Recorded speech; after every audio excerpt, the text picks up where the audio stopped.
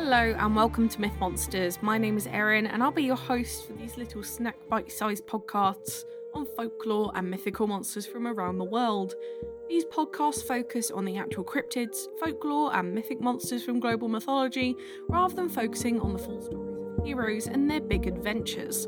I'll also be dropping in some references that they have to recent day culture and where you can see these represented in modern day content so that you can learn more and get as obsessed as I am about these absolute legends of the mythological world. Happy December!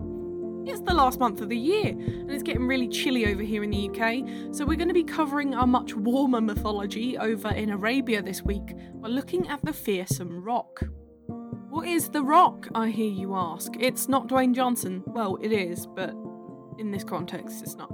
It's a legendary mythological bird from Arabian folklore. This giant bird is said to be one of the oldest in existence and the largest bird to ever grace the planet. It is usually described as a white or tawny coloured bird with a wingspan of at least 48 feet, with feathers as big as palm leaves that could block out the rays of the sun in an almost eclipse kind of state onto the earth. It was such a massive creature that its eggs were said to be over 150 feet in diameter, and it's also very similar to a modern day eagle in the way that it looks. So just kind of imagine a Lord of the Rings style bird that rescues people from Mount Doom in the end but didn't give them a lift at the beginning. I will still never forgive Tolkien for that. Traditionally, Roc would only land on the mountain Kaf, which was considered the Arabic centre of the world. Now you're probably thinking that you've never heard of a geographical mountain called Kaf. Well, buckle in, I'm going to tell you all about it. Mount Kaf is a legendary mountain within Arabic folklore, which doesn't technically have a location, so to say, within world geography, although we know it's considered to be in the Middle East. It's said to maybe be in the Indian Ocean, far out to sea, but from all accounts it's not actually been found yet. However, in order to kind of understand what I mean here, I need to tell you about how the Arabic world works according to them folklore and mythology, and actually the base of this is also in Islamic religion. So it is definitely relevant to know in modern day culture and just generally being a good human being, so buckle in, I'm going to tell you all about it. So it is believed that the world was held up upon the back of a giant bull called Ar-Rayyan, who stood on a giant fish called Bahamut. Bahamut is held up by an angel who basically controls heaven and hell, and this is written within Arabic cosmography, which is the study of the cosmos, and is upheld, I believe, to this day, so really interesting to know just in general there. Now back to the mountain.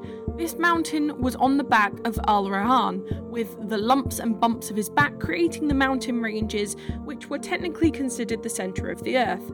However, these mountains weren't made out of flesh, bone, or even rock for that matter. They were made out of emeralds. The Roc would make their nests and lay their eggs up here on the mountains.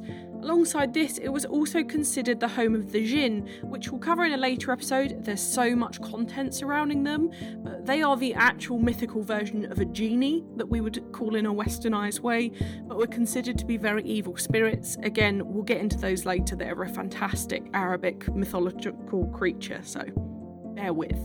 Anyway, back to Roc. This is one of the rarer monsters that would actually be kind of in abundance. They were not rare, and there were generally loads and loads of them in the time. They laid eggs, mated, so they were generally a bit of a terror, and they were just everywhere. And they were a terror because they were only really talked about within myth when they were causing a bit of a ruckus. So it was so big that its diet was mostly large animals. Its favourite snack being elephants it would pick up from the coast of Africa.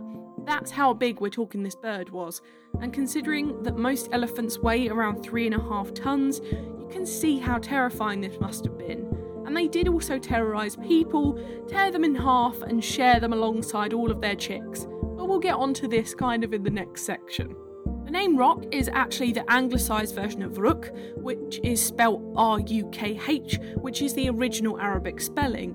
However, Ruk doesn't actually mean very much, it's really just considered the name of this bird, and even when I looked this up in Urdu, it's the same meaning, big legendary bird.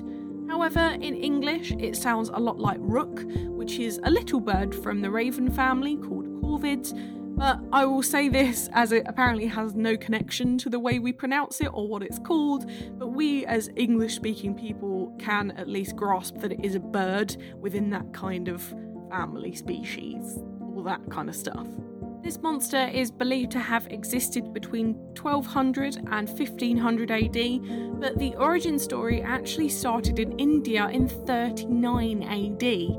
In two different Sanskrit epics, the original tale was that of a battle between the sunbird Garuda and the serpentine Naga, both of which we will cover another time. The story was very descriptive and said that Garuda carried off an elephant that was fighting a crocodile.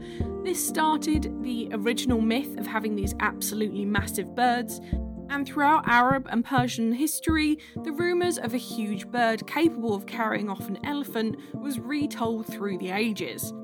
The first ever real-life experience was actually that of the legendary explorer Marco Polo, as in Marco Polo, the game we play with in the pool with the ball. At least that's where I played it.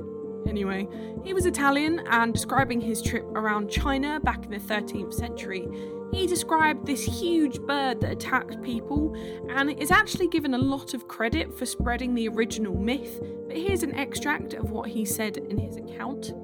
It was for all the world like an eagle, but one indeed of enormous size. So big, in fact, its quills were 12 paces long and thick in proportion. And it is so strong that it will seize an elephant in its talons and carry him high into the air and drop him so that he is smashed into pieces. Having so killed him, the bird swoops down on him and eats him at leisure. The Rock was also famously featured in 1001 Nights, which was a collection of short stories from Arabic literature in the 1700s. If you've not heard of them, they're also called Arabian Nights. It's a really famous bunch of stories. Highly recommend if you haven't already listened to them. It contains stories of heroes such as Sinbad, and that's who we're going to talk about here for a little bit. One story describes a rock carrying Sinbad to safety after he has a shipwreck in the middle of the ocean. He says that it carried him so high that he could no longer see the earth. He actually tied his turban around the leg of the rock to keep himself on too, which is pretty good thinking, if you ask me. I generally wouldn't think of that. Another story in this collection is that of Abd al-Rahman, who landed in Madagascar, and his crew destroyed a rock egg and then decided to eat the chick to survive. And if you think these are 150 foot across, they're absolutely massive eggs, and you can imagine the size of a ship crew. I imagine that's going to do the job. However, then the rock parents came, found that it was eating the egg, and chased after them, destroyed their ship with gigantic boulders that the rocks picked up and dropped from nearby mountains. And honestly, I kind of get it. I get their motivation. Since then, there have been quite a few sightings of the bird mentioned in older travelling accounts, but all of which are believed to be exaggerations of now extinct birds. Speaking of which, the best explanation that we can give to the rock is that of the Malagasy crowned eagle or the Aepyornis elephant bird from Madagascar, which were like massive Jurassic-sized birds who could not fly, kind of like an emu or an ostrich nowadays. Or it could have been a Huss seagull, which is another extinct large bird from New Zealand that could fly and would hunt larger birds such as the cassowary, emus or moa, the last of which being another extinct bird. It's really sad actually. I've talked about all of these extinct wiped out species in the last few minutes, and it just makes you so unbelievably sad how many are just gone. But either way, all of their wingspans were about 9 foot long, so they were huge birds, and their eggs are still in museums all over the world today. The best subjects being the Aepyornis eggs in the Paris Natural History Museum. Why in Paris? I don't know, probably something to do with colonisation somewhere, but they're there if you want to see them. Anyway, we can swiftly fly on to cultural significance, and in art there are actually some really gorgeous drawings of these, such as Elephant Carried Away by Rock by Johannes Strandus in 1590, Rock by Edward Julianus Detmold in 1924, The Rock by René Bull in 1912, and lastly, The Merchants Break the Rock's Egg by Gustave Doré in 1865. For movies, there are only kind of a few for this one. We've got Sinbad, The Legend of the Seven Seas, The Seventh Voyage of Sinbad, Aladdin, which is the 2019 version. Apparently you can see a rock in the background whilst they're flying over Agrabah, and The Magic Crane. In more modern TV, you can see these in My Little Pony Friendship is Magic, Aladdin the Animated Series, and also strangely in Digimon, and there are a lot of Pokemon based on legendary birds, so Pokemon is going to be in there as well. And would you believe it, they're actually in a bunch of video games, such as Age of Mythology, Legend of Zelda, Final Fantasy, World of Warcraft, God of War, Golden Sun, Dwarf Fortress, Sonic and the Secret Rings, Skies of Arcadia, Pokemon, Shin Megami Tensei, and Soyuki Journey West. For my book recommendation this week, I would really recommend the Oriental Storybook Arabic Folktales collection of Tales of East by Eleanor Grant. And generally, I would really recommend getting your hands on a copy of Arabian Nights. It's still a fantastic bunch of stories by a bunch of authors in the Middle Ages, and it's still a really great read. And if you're a fan of Sinbad, I grew up watching the animated movie. I absolutely loved reading these back and actually being able to put context to the stories I grew up hearing about. Now it's time for Do I Think They Existed? With this one, I'm gonna say possibly. I know it's rare. It rarely happens that I say yes, maybe this did exist. But I say this because there is proof of gigantic types of bird roaming the earth, both winged and walking. I saw a cassowary for the first time in real life when I went back to Edinburgh Zoo in September, and I don't think I've ever been more scared of a bird in my entire life. They look like actual dinosaurs. 10 out of 10 would not recommend. They are just terrifying, and they can just kill you. They're savage. But yes, I think this one has the possibility of being real, and honestly, we do have some pretty big birds that still wander about, like ostriches, like emus, and all of that, but nothing compared to the size of this beastie. And in reality, much like most of our giant Jurassic animals, they just can't keep up with their own appetites.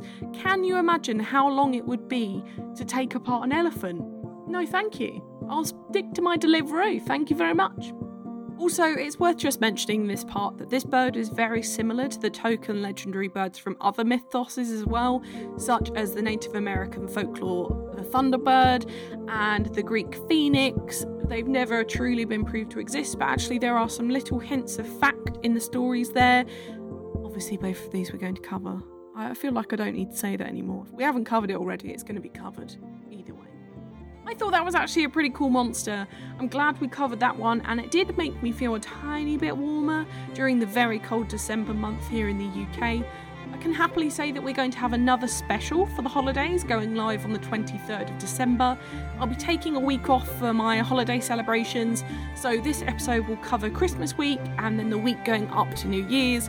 So then the next episode will be back in the new year is on the 6th of January. Next week, we're going to be heading back over to the east and looking at the cute little moon rabbit from Chinese mythology as the weather gets a bit colder and it gets cozier and you want cute things. So get your telescopes ready and join me moon watching next Thursday. For now, thank you so much for listening. It's been an absolute pleasure as always. If you enjoyed this podcast, please give it a rating on the service you're listening on.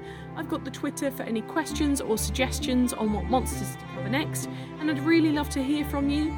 The social media handles for TikTok and Instagram are Myth Monsters Podcast, and the Twitter is Myth Monsters Pod. All of our content can always be found at mythmonsters.co.uk. You can also find us on Good Pods and Patreon if you want to help me fund the podcast. You know, if you feel like it, that would be great. But come join the fun, share this with your pals. They might love me as much as you do. But for now, stay spooky, and I'll see you later, babes.